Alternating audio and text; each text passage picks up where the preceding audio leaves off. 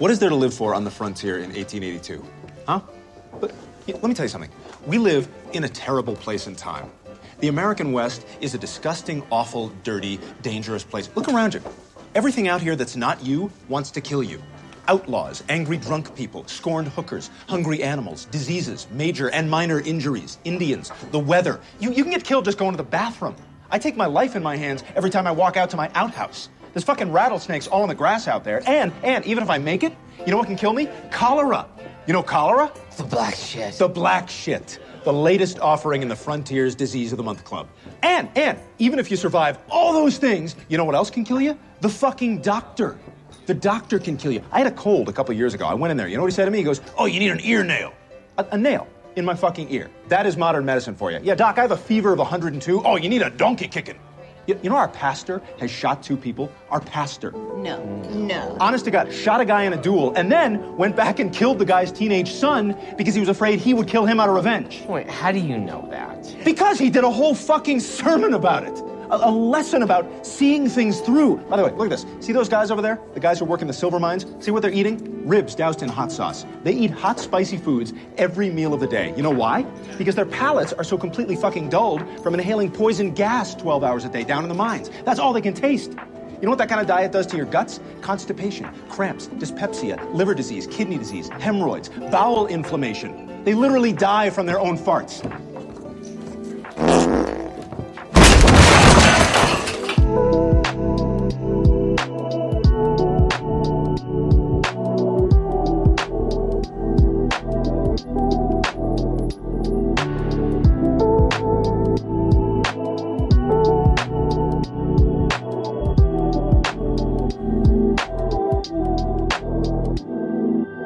All right, what's going on? Welcome back to Inane. Hope all is well with you guys. Hope you all had a great Thanksgiving. It's been like 3 weeks. Listen, I gotta apologize for my voice. I have been sick for a few weeks now, and I was ready to go with this episode. God, at least a month ago, I had enough stuff to talk about, but I was preparing for a holiday trip to visit my family in Washington.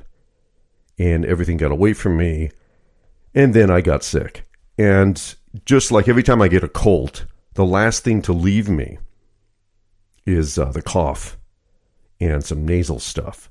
So that's still kind of clinging on, and I'm coughing a lot, so I'm going to end up doing a lot of post-editing here today, because I'm coughing like crazy. That trip was jam-packed with activity, man, I'm telling you. My sister flies in from New York.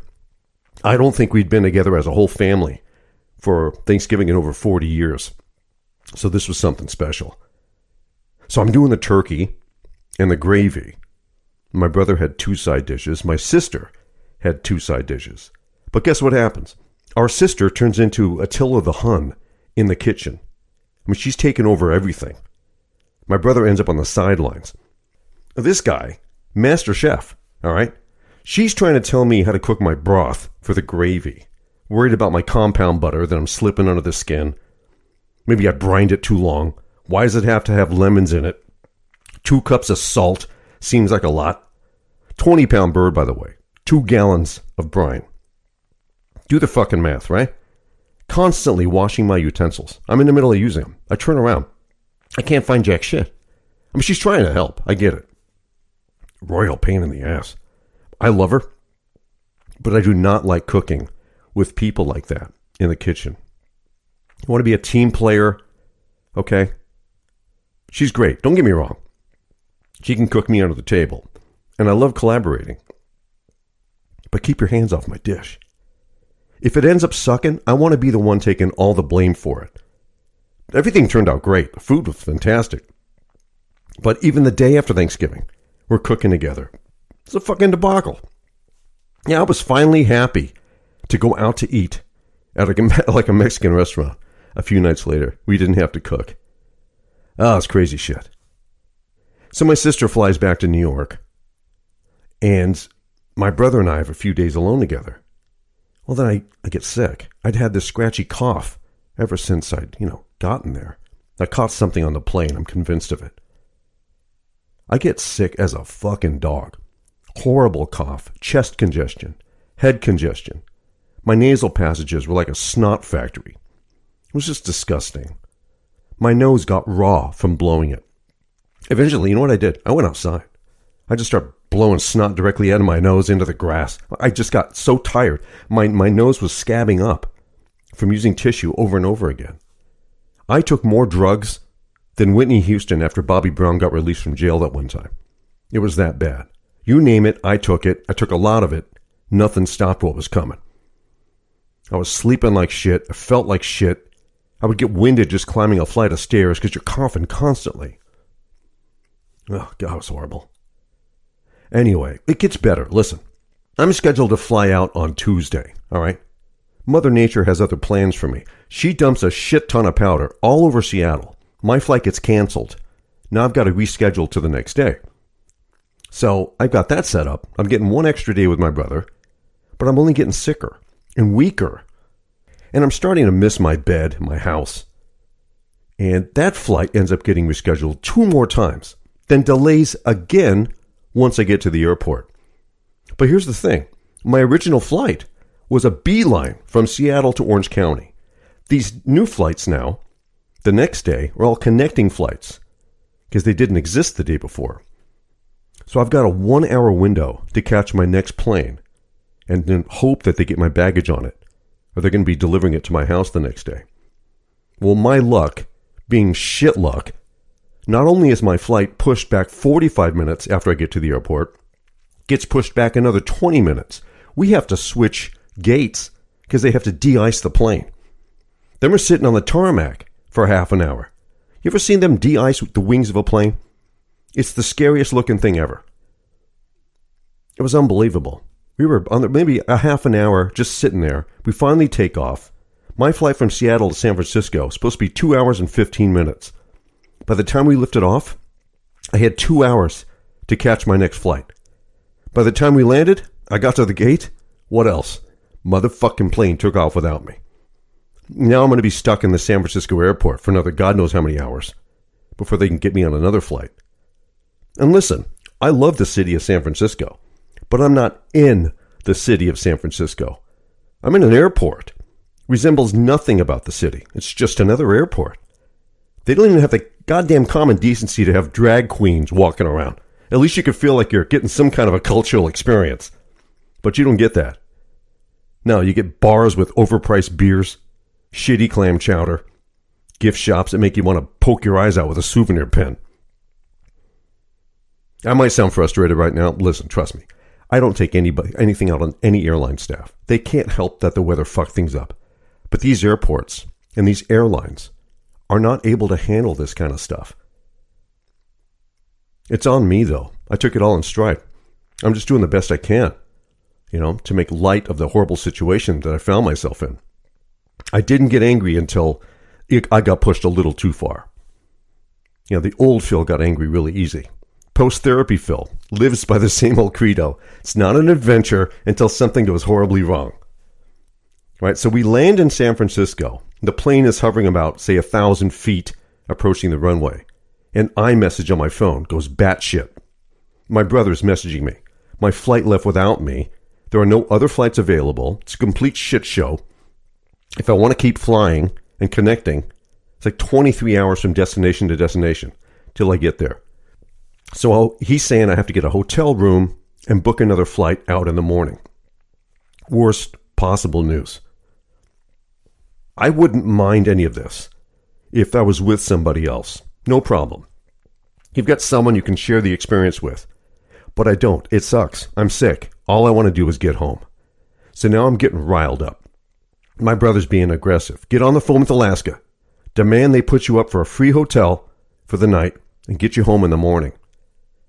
And I'm like, dude, I don't think you got the memo. I don't want to spend the night in a hotel. I want to smell my pillow, my fabric softener. I want to hear Alexa's alarm tomorrow morning. I want to smell my neighbor cooking bacon. So I get off the plane. I go to customer service desk. I'm charmed the pants off this young girl. She gets me on the flight to LAX that night, and they're going to give me a free Uber ride home to Orange County. Now, my Uber ride up there, from my house to the Orange County Airport. Pain in the ass. This guy wouldn't shut the fuck up the entire time we're driving. He should have given me a tip for listening to his life story. So I posted on Instagram. I said, if this motherfucker opens his mouth, I'm going to slit his throat with a rusty butter knife. So then another thing that came into my mind when this was all over. It's different now. I miss having somebody at home who's concerned when I'm sick, who's there waiting for me, to help me mend. So I don't get sick very often. This is very rare for me. I managed to stay healthy for a long time. This is the first cold I've gotten in years. The only other time I felt like I was going to die was after my second COVID shot and after the boosters. But that wasn't from an illness. That was from the chemistry I chose to dump in my body. But I will say this. I have 3 women in my life. Sue, my friend Yvonne, and my friend Maria. They all reached out to make sure I was okay. Had advice on how I can get better and let them know if they could do anything. Like when I was there in Washington, my niece took care of me, my brother, my sister-in-law. It was great to have that support, but man, I just wanted to be in my bed where I can suffer in peace. I don't mean to sound like, hey, I wish I had a woman because I need someone to take care of me. But the few times I've been sick like this, I've always had someone around to help. And that's what I miss, I guess. That intimate level of support, someday.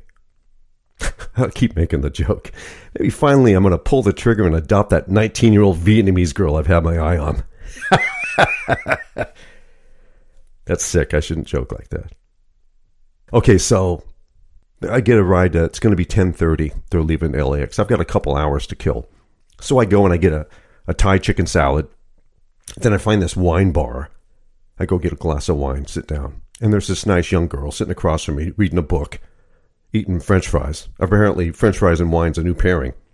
So anyway, so about 5 minutes, she gets up and she's looking at her arms and wrists. She goes, oh my God. I said, oh no, did you miss your flight? She goes, no. I was washing my hands in the sink before security. I left my ring. I said, oh shit. Like it wasn't your wedding ring, I hope. She goes, no. I said, well, don't worry about it. It's just a ring. Rings can be replaced. She goes, no, not this one. Turns out the ring was made from the ashes of her dead dog, probably her childhood dog. I was like, oh shit. Me and my fucking mouth. I suffer from foot and mouth disease all the time. Why can't I just keep my mouth shut? So she gets up and she's trying to tell the bartender, she goes, let me pay my tab, get out of here. He goes, no, let me cover this up for you. You go take care of it. Get down there right now. Come back and take care of your tab later. So she leaves. I'm looking around. I'm thinking these people probably think I'm some kind of a dumbass. So I finish. I paid my tab. I paid her tab and they got the hell out of there. I just wanted to do something nice for her. But I knew if I stuck around, she's coming back. She's going to be crying. That was not going to be a good scene to be around. So my plane leaves, lands in LAX just before midnight. I asked someone at the airport, I go, where do I go to order an Uber? They said, there's a yellow section out here. That's where you go. So I went there, ordered an Uber. Guy says he'll be right there. Then he cancels.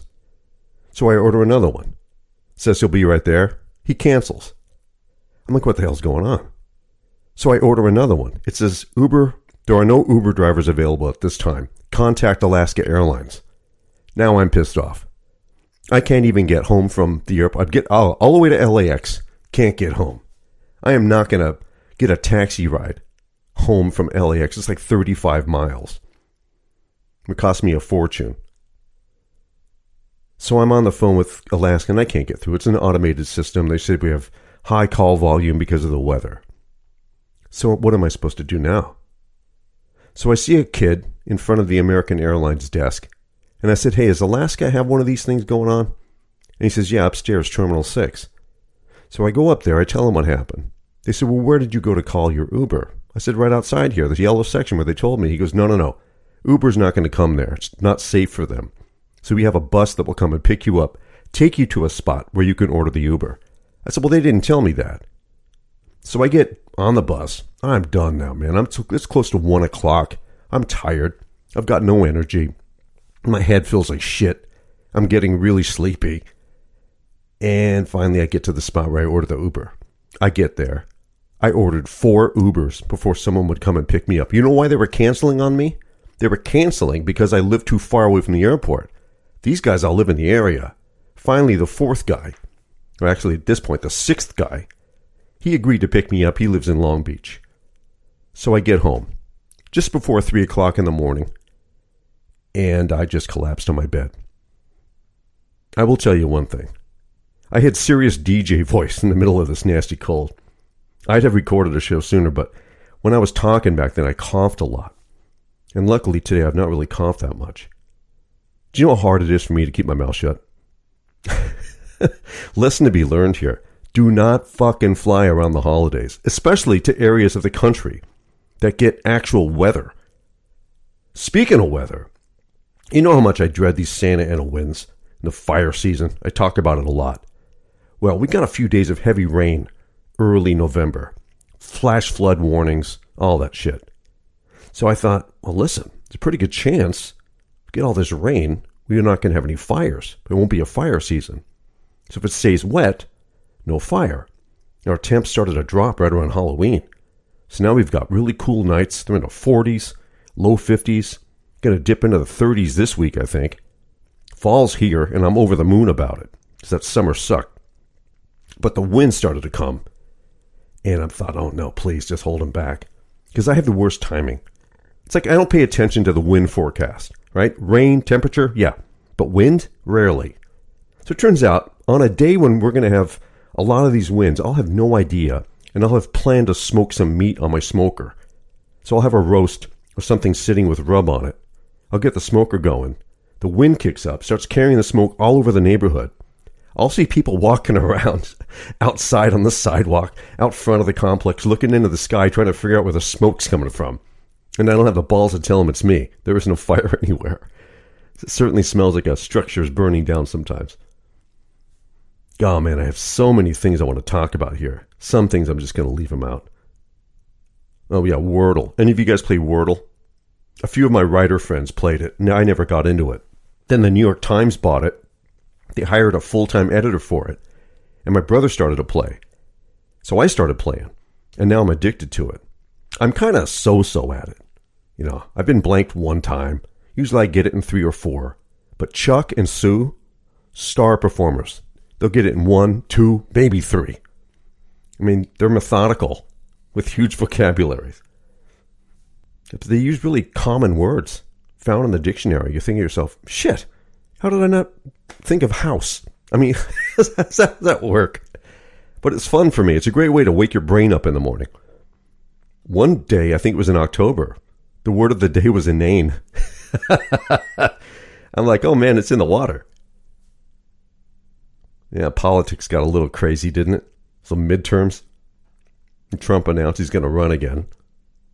And the polls and the media, they're so full of shit. Talked about this red tsunami. The independents kind of screwed everything up. They're taking votes away from Republicans and Democrats. I don't know how this is going to work out for everybody. These races were a lot closer than anybody thought.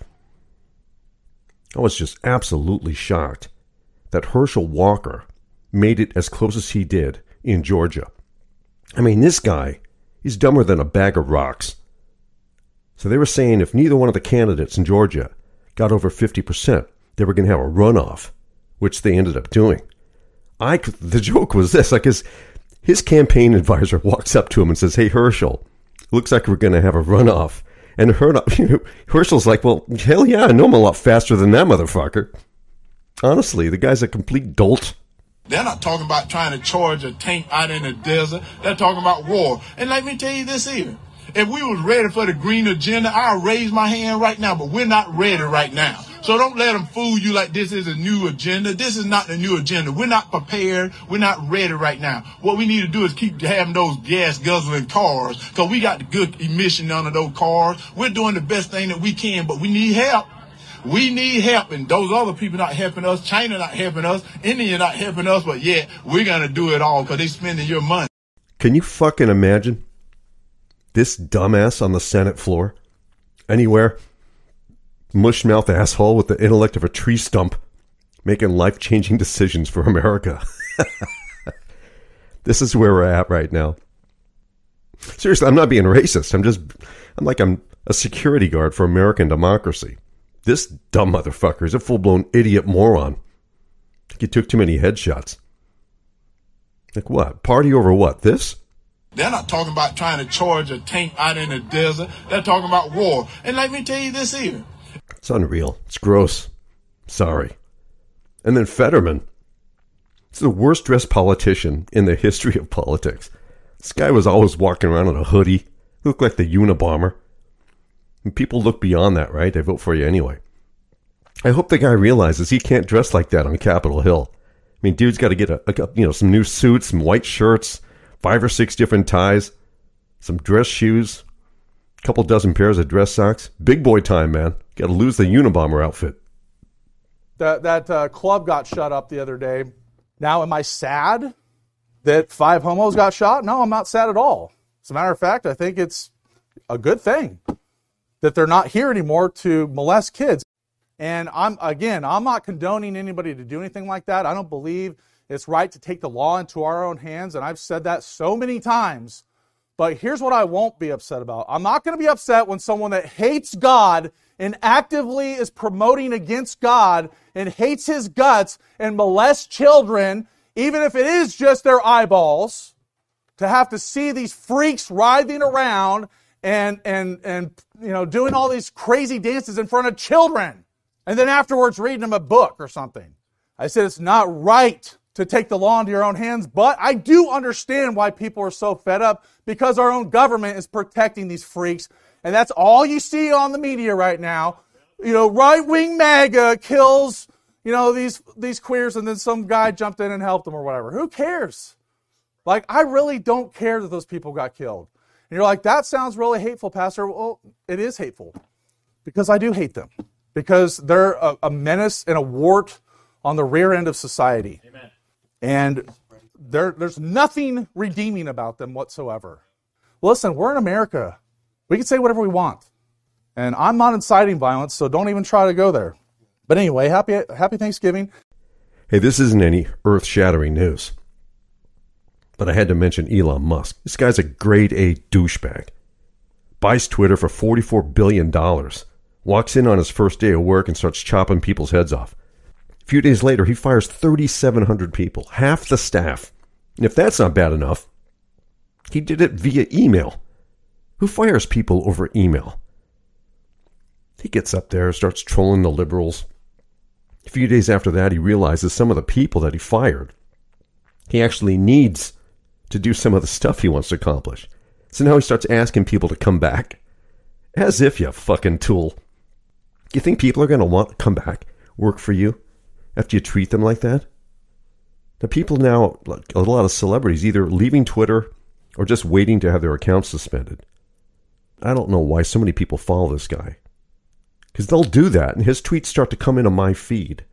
Which, like I said, I've curated it to just give me fun stuff to look at. So I have to block them. And I'm sure he's got an algorithm set up. Some point in time, it's going to go through all the accounts who block him or take him out. I don't care, one way or the other. Like I said, Twitter's been the writing on the bathroom wall for years.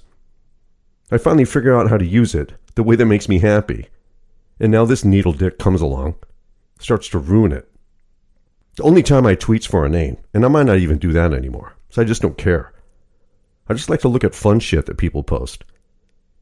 But you can do that on Reddit or TikTok, which I'm too old to be using.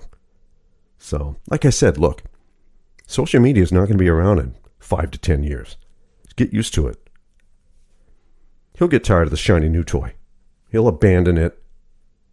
He'll just kind of go away. All the advertisers bailed. He's not going to get any ad revenue. He wants to start this premium service, Twitter Blue, $8 a month, $11 if you use the iPhone. It's not going to earn enough money. You have to put the whole thing behind a paywall. You have to pay in order to have a Twitter account. Do you know anybody who would pay to be on Twitter? That would be like a gas station charging you money to use their bathroom. You ever been in a gas station bathroom? You know how nasty and insufferable that is? Imagine you have to pay to use it. Even Facebook started to feel it. Zuckerturd laid off like 11,000 people. Said the revenue at Meta had taken a hit because they had a complete loss of revenue. That Oculus thing that he's designing, that AI virtual world, piece of dog shit. Even the people working on it, on the project, they don't use the goggles. They think it sucks. Ad dollars went to shit. Everything went to hell. TikTok's killing everybody. They can't keep up. This will tell you how long it's been since I've done a show. This is on my notes. Tom Brady and Giselle formally announced that they filed for divorce. That was the day after I recorded. It comes as no shock to anybody. I just found it kind of sad, because the real losers here are the kids. Divorce is hard on kids. And they've been living separately since September, apparently. I did find it odd, the way that each of them expressed themselves. Giselle said stuff like, the most important thing to me are my children, not our children. And then Tom doesn't really get into any of that stuff. He says he wants what's best for her and his kids. The most screwed up thing about this is that Brady knows one thing, and that's football. That's his life. That's what makes him want to get up in the morning.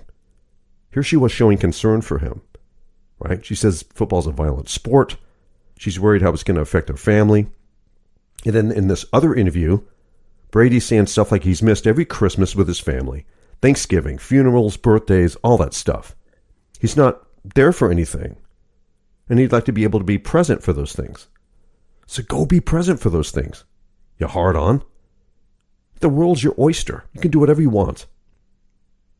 You agree to retire, appease your wife and your family and yourself, if what you said was true, and not some lip service bullshit that you think people just want to hear. I don't know if this is about ego or his obsession for the sport or what. But Andrew Luck, as a quarterback for the Colts, spent 7 seasons in the league, got knocked around one too many times, made the choice to get out, and that was that. Now, I'm not making comparisons to the GOAT and a guy who's never going to be in the Hall of Fame. But it's not about football. It's about making the right choices for you and your family. It's about compromise. And Brady refuses to make compromises. Because either he's selfish or he's too egotistical to let it go. His team's not going to make the playoffs this year. If they do, it's going to be with a 500 record. But if he chooses to retire after all that, he's going to look like a fool.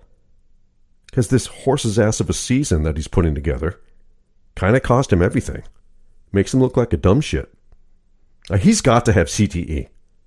Right? Only someone with brain damage would choose a sport over a supermodel.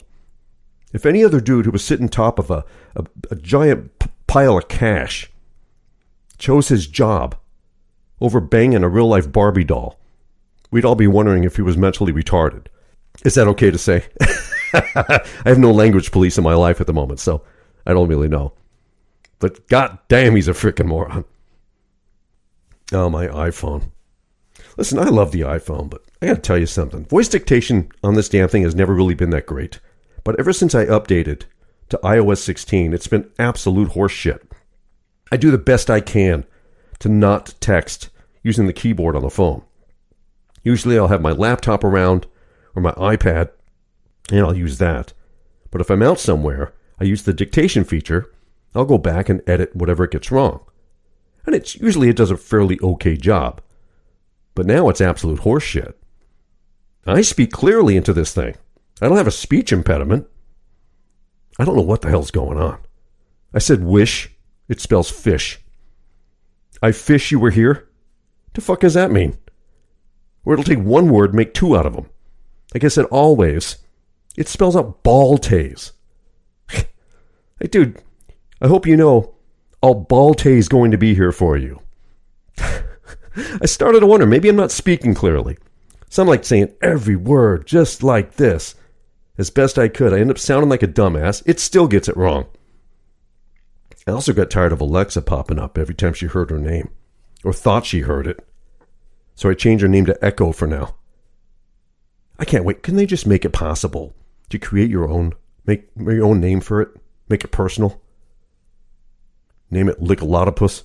Something. There's another thing that cracks me up. You see people performing like a mundane or a horrible task. Like they've either got a really boring or shitty job. I'll walk by and I'll say, hey, how's it going? They'll say, living the dream. Like a dude stocking shelves at the grocery store is living the dream. Like that's what he spent tens of thousands of dollars on college to do. Or a guy at the kennel cleaning up dog shit. Is that where you saw yourself when you were growing up? Living the dream? Being a dog groomer? Got the horrible task of squeezing its anal glands when you give it a bath? Try putting that on your Tinder profile. See how it works out. Shitty, boring jobs. Oh my God. Sometimes the stuff I do gets tedious, but I'm on a laptop, all right? I'm not going to stand at the end of an aisle at Costco passing out free samples. That's when you know you've given up. So, I think I've talked about this on the show before, but it just seems to be getting worse. You see or hear these commercials for medications, and near the end of it, they run off the possible side effects. And these side effects are like worse than the symptoms the medication is treating. Like, let's say you're taking a medication for, to eliminate adult acne, say. All right, the side effects would include erectile dysfunction, loss of sexual appetite, diarrhea, depression, thoughts of suicide.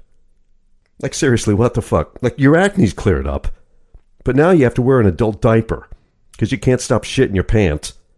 Can't get a boner anymore. Don't even care if you get a boner.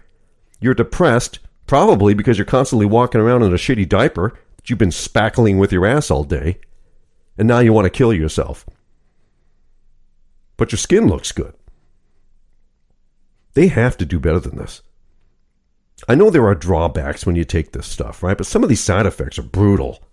Like certain antibiotics will screw my stomach up. But I can deal with that for a few days because I know the medication's probably going to kill whatever it is that's wrong with me. But most of the time, going to the doctor is a last resort. Usually I let my body just figure it out, or I'll use supplements. But even those aren't always the way to go. Like my acupuncturist, great guy, all right? Refuses to use his Chinese name, wants me to call him Dr. Gary. Like his parents in Beijing named him Gary. Anyway, he's got an entire wall cabinet filled with Chinese medicinal herbs, roots, mushrooms, all that shit.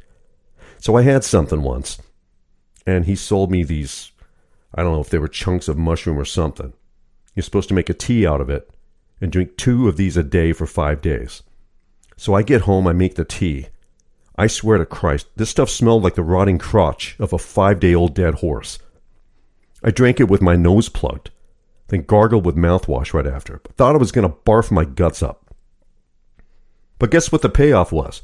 It didn't fucking work. I drank 10 cups of this shit. My symptoms never went away. Eventually, like a month later, they did. But it had nothing to do with that nasty crap he sold me. It's like these guys who are too embarrassed to tell their doctor that they can't get their dick up. So they try these natural supplements that are touted as working just the same. Like horny goat weed. None of that shit works. I read up on this stuff. Read some of the reviews of some of these things. These guys are saying it made their heart race. They were dizzy. They were sweating. Imagine you're trying to get busy with your wife or your girlfriend. You feel like you're about to die. On top of that, you still have whiskey dick. I said it before, man. Viagra's popular and expensive for a reason, because it works. It's foolproof. And I don't know what the side effects of that stuff is. Sure as hell isn't diarrhea and depression. Speaking of that, here's some news I could have used 3 years ago. Magic mushrooms, famous for their association with psychedelic counterculture, may also offer some serious mental health benefits, even if you're not a hippie. That's what's written there. But look, this is serious. A new study finds a lab-made version of the chemical found in magic mushrooms can help treat depression. So some of my friends have had a lot of success, like talking about things like this. And I've been fascinated by it and skeptical, so make me not a skeptic. Well, look, there's this psychedelic renaissance that is happening. I mean, there was a time in this country where psychedelics were prescribed to treat all sorts of things. It's gone through decades of stigmatization. So LSD was originally. LSD, to treat addiction, things like that. And now you're starting to see a drumbeat of studies that are starting to crescendo. This is the latest one, the largest one as well. It's a synthetic, as you mentioned, so they're actually manufacturing this in a lab, and they're using it to treat people with what is known as treatment-resistant depression, which I think is really important. These are people who failed existing therapies. So, the hardest to treat people of all, trying to see if they could find some benefit for them. They tried taking conventional medications, didn't work. Now they tried the highest dose, 25 milligrams in this particular study. And what they found was that they were getting benefit of decreasing depression scores, yes, About 37% of people had lower depression scores, and it seemed to last a while. That's the other thing. Typically, when you think about antidepressants, taking them every day. This was oftentimes a single dose that then lasted for weeks. So you see the results of the study there. You know, what is interesting is that previous studies have shown even a greater benefit overall. So this wasn't quite as dramatic as they've seen in the past. But there's a lot of enthusiasm here. Largest study of its kind, 22 countries around the world. Now this I totally believe. One of the newer treatments for people with deep depression who were looking for like a last resort as it comes to drugs was ketamine. Basically, it's horse tranquilizer. You had to go to the hospital for treatment, put you on an IV, and they have a doctor monitor you because it could possibly kill you. It lowers your blood pressure and your heart rate to the point where you could, maybe die.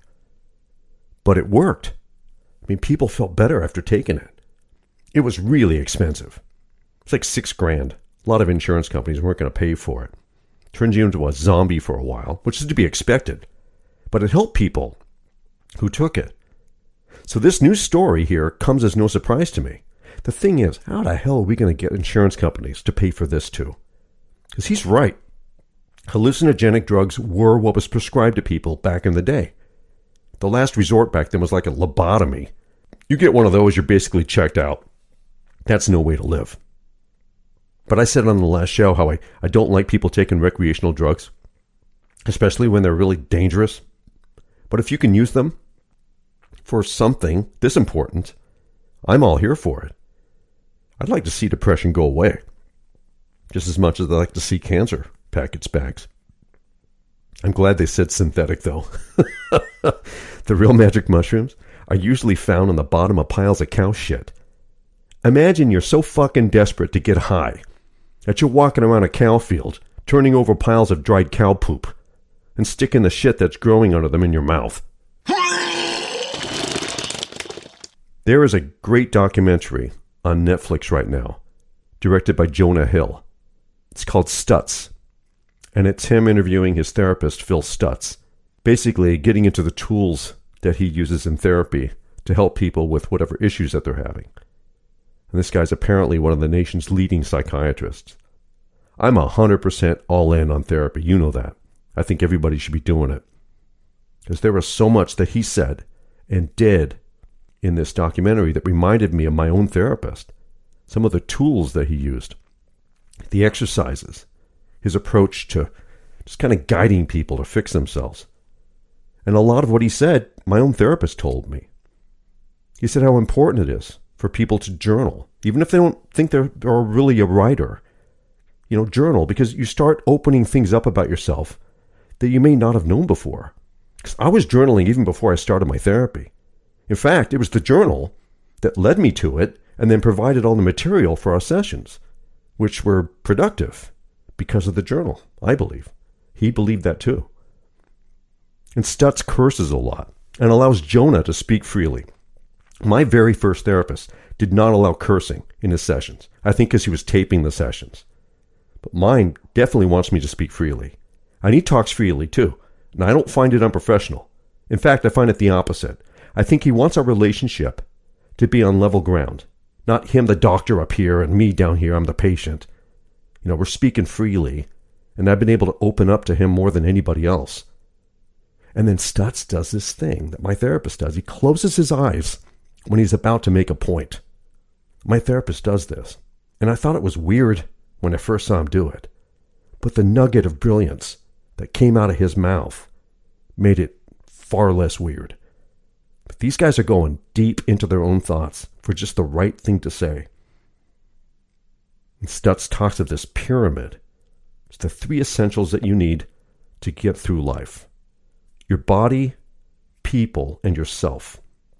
He said 85% of getting to good mental health is diet, exercise, and sleep. Next is people. You need people like you need handles to climb a wall or to help you get to the next place, which is then to find yourself. And once you find yourself, you're in the end zone. You're spiking the ball on life. And that's the path. I used to always say that the road was my therapist, whether it was on foot or on my bike. And I was doing a lot of thinking out there. But all the thinking in the world wasn't enough, and I didn't realize this. I needed to talk to someone about these things, some of the stuff that I was thinking, because a lot of it was not healthy. I'll admit to you now. I mean, there were times when I would push myself too hard. My heart rate would go through the roof, and I probably should have stopped and caught my breath. But instead, I just kept pushing myself. I refused to stop. I was trying to punish myself for not having been able to save Katrina. And I would make sure I was close to the bushes, just in case I did have a heart attack. I would collapse and die, into the bushes. My body wasn't in the road. That's how dark it was for me back then. But in the end, the positive thing to come out of that was that I taught myself a valuable lesson about endurance sports and becoming a great endurance athlete. Your head's going to tell you to stop way before your body knows you're going to be all right. So you have to tell your head to shut the fuck up. I mean, that's just part of therapy too. Negative thoughts are always going to come. You have to push them out, put something positive there, like running your fastest 5K, instead of thinking your heart's going to explode. But Jonah says something interesting. He said that usually you go to a therapist and you talk and he or she will listen. Then you go to your friends and you tell them the same stuff and they're giving you all this advice. When in reality, you want the opposite. You want the therapist to give you advice. You want your friends to shut up and listen. But a good therapist won't necessarily give you just straight advice. They're going to give you an exercise so that you can make a decision that's right for you. And you get to know yourself well enough, you won't allow yourself to get to that place again. And that's why therapy takes so long. It's a process. You can't be fixed in a week or a month. You have to be consistent and work on yourself all the time because you're worth it. I stopped putting a dollar figure on how much I was spending because my fakakta insurance company sucks dick. I just focused on how much better I felt because of these sessions. It was worth it. I just remember my therapist telling me, stop trying to make everything in your life so perfect. I was setting unreasonable goals for my life. He told me to go a full month without washing my car. So I would get over worrying about what people were saying about me. Turns out people didn't give a shit if my car was dirty. He told me to leave the house to get groceries one day without doing my hair. Don't even look in the mirror, he said. Don't comb it. Don't put gel in it. Don't even touch it. Go to the store with bedhead. Turns out no one said anything. They didn't look at me funny. Perfection was this mirage, and it wasn't worth chasing anymore. It was a waste of time. He said you're wasting a lot of your time and energy on things that simply do not matter. So I stopped worrying about what other people might think or say. I could care less as long as I was happy. And I'm still doing that. In the group, my group ride, I wear sneakers. I don't give a rat's furry ass. Stutz on Netflix. Check it out. 100% on Rotten Tomatoes, I think. Oh, my sister-in-law sends me this article from the Seattle Times where the Pope was warning priests and nuns to delete pornography from their phones. I said, this is the perfect story for this show. Boy, do you know me. Pope Francis has warned priests and nuns about the dangers of watching pornography online, saying it weakens the priestly heart. The Pope, 86, was responding to a question about how digital and social media should be best used at a session in the Vatican. Pornography, he said, was advice that so many people have, even priests and nuns. The devil enters from there, the Pope told priests and seminarians. Hey, dude, the devil may enter from there. What comes out is anyone's guess. Let me fill you in on something here, Father. Now, I have great respect for the Pope, by the way, okay? No disrespect. Pornography is the gateway to self-love. Some people can do it without it. Others need it to facilitate the end result. And I know women are different. But you take porn away from dudes, there's going to be an uptick in tennis elbow, carpal tunnel syndrome. There'll be a bunch of raw dicks out there. Stop fooling yourself. Nuns and priests are human beings first and foremost. And human beings have sexual needs that have to be fulfilled, or there's going to be more children forced into therapy, because you know what happened last time. Just drop the guard, all right? Let these people have sex like everybody else. Why would you force these people into abstinence? It's like telling someone they can't drink water anymore. I don't mean to sound sacrilegious or disrespectful, but I'd have to think these nuns are tempted to do it. And if they're only around other nuns, they'll do it with them. It's a basic human need. Touch, feel, love. It's not a sin. It's a basic human need. I told you, someone should run the numbers. How many of these nut jobs who do these school shootings are virgins? I'll bet the percentage is high. You take away sex, even masturbation, people are going to be so pent up their heads are going to explode. Some people can be fucked up, though. There's a porn out there with nuns and priests in it because I guess people really want to get that dirty. That I don't understand. I think it's taking it a bit too far. But whatever floats your boat. I've seen a lot of nuns. None of them look like Stormy Daniels. You jerk off to porn like that, if there indeed is a hell, you're getting a VIP box seat in the front row when you die. Also, save me a seat. I'm going to. It's like one of the letters I read sometime back. It was from this girl who was upset that her boyfriend was wanking to naked pictures that he kept of his ex that were still on his phone. And she felt like that was cheating. She said she'd sent him naked pictures of herself so he could use those. But now she feels like she can't trust him. As a golden rule, I don't think you should ever send naked pictures of yourself to anybody. And if you do that, make sure your face isn't in it. I understand why people do this. In a relationship, it's a turn on. It can make things hot. But if you look at the crap floating around on Pornhub, a lot of it gets posted post-breakup. Eventually gets taken down. Someone finds their ex posted it without their permission. But you'll see that stuff online. Even when they don't show their face, but they're saying their boyfriend's name. Like she made that special video just for him. Even though you can't see her face, it's still an invasion of privacy. That's what women are concerned about. I think they had a word for this once. Revenge porn. Yeah, it's actually against the law in a lot of states. But people do some strange shit with their free time. All right, I got one last thing. This show's getting long. I don't talk about really personal stuff on the show because some parts of my life I just want to keep private. But I do want to share this because I'm constantly getting the same question. Are you seeing anybody? 2.5 years I'm single, right? I'm honestly enjoying just being me. But my friends will not stop. So here's an example. A couple months ago, some friends invited me to go to a local concert. I don't do that shit for the most part. I'm not into seeing shitty bands. I don't like to dance. There was something I was into when I was in my 20s, but at this stage of my life, no. Anyway, I go, we have fun. After the concert's over, people are walking around, and this gal passes us with her friend, and she and I exchange glances. Nothing big, but we locked eyes briefly. Smiled. She makes 3 more passes in front of us, and every time she did, we glanced at each other. Same thing. Now, the last time she did it, I kept my eyes on her, see if she was going to look back. Sure enough, she did. So I'm like, okay, now what? I wasn't really prepared to introduce myself. In reality, I'm a shy person when it comes to approaching strange women that I don't know. Unless I'm introduced to them or we're in a part of a group, I just don't walk up and start talking to somebody. I think it's creepy. Anyway, she ends up back at our spot because she knew some of the people that were sitting behind us. So now she's standing there with her back to me, and I'm not saying anything. So we start packing up our shit. We get ready to leave. She turns around, leaves right at the same time. Now it's obvious. She's putting herself out there for me to introduce myself. But I didn't do it. So we left, go back to my friend's place. We're going to have a few beers and we're just going to spend the night there. Now my friend's wife is all over me about this, like a homeless dude on a ham sandwich. She's asking me, why didn't I jump at this opportunity? I said it didn't feel right. That's not how it works with me. Yeah, she was attractive. She was tall, in my age bracket. Everything was okay. I just wasn't in that mood. I don't have the energy for that. I don't know how to do that without sounding creepy. So at this point now, my friend's wife is looking to find someone for me to meet. And I told everybody, don't set me up. But she's a bulldog. She's going to find me somebody. She knows it.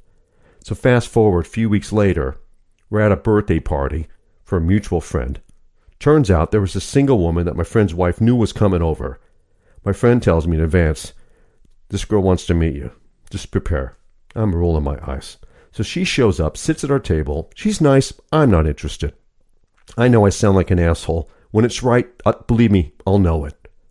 I make no advances. I ask no personal questions that might lead to a deeper conversation. She's nice, having a fun night. I'm not drinking. I want to get home. Maybe catch some sports highlights, go to bed. I've got a ride in the morning. So I leave. So a few weeks after that, we get together. My friend's birthday is over the weekend. And there are some new guys there, going to have this golf tournament. One is this guy, very nice dude. Turns out he's dating this woman that I met at the party. So I thought, great, no more pressure from my friend's wife, right? Thing is, after golf's over, we end up back at his place. The wives and the girlfriends are invited, including her. Now, I'm happy for him, happy for her. She shows up. I'm like, hey, how you doing? Oh, yeah, from the party, blah, blah. So all the wives get there. He gets up from watching football to give her a kiss. And she barks something at him like, don't touch my hair, I just did it. She turns her cheek away from him. And I thought, oh my God, that's kind of rude. So then later he tries again. He puts his arm around her. She pulls his arm away and then goes outside to sit with a bunch of other people. Now listen, I spent the morning with this guy. He seemed very approachable, very friendly, laughed at our crude humor. I don't understand this. They haven't been dating that long for there to be that much animosity, but who knows? Maybe he was a creep. I don't know. Maybe he says mean shit. I'm not sure. He said he was married 3 times, if that says anything. He says to me, I'm a hopeless romantic. I'm thinking, what? No, you're not. You're a dope. Jesus. But I just saw what a cold bitch she was. And I thought, my ability to assess whether or not someone's right for me, that radar is like 100% spot on. There is less for me to gain than there is for me to lose at this point. And I told him, an angel has to fall from the sky, or I have to make some random encounter with someone I connect with on an intellectual and emotional level. The Cupid has to shoot an arrow right into my ass if I'm going to see myself with anybody new. And as I told him before, nothing happens. Cool. Just stop trying to set me up. I love you, but respect my process. This guy told me he was having horrible luck meeting women. He said, dude, pussy could literally be falling from the sky, but if one hits me in the head, it's more than likely already going to have a dick in it. Okay, enough of this nonsense. Have a great week. Thanks again for listening. Until next time, my name is Phil, and this has been Inane. Cheers.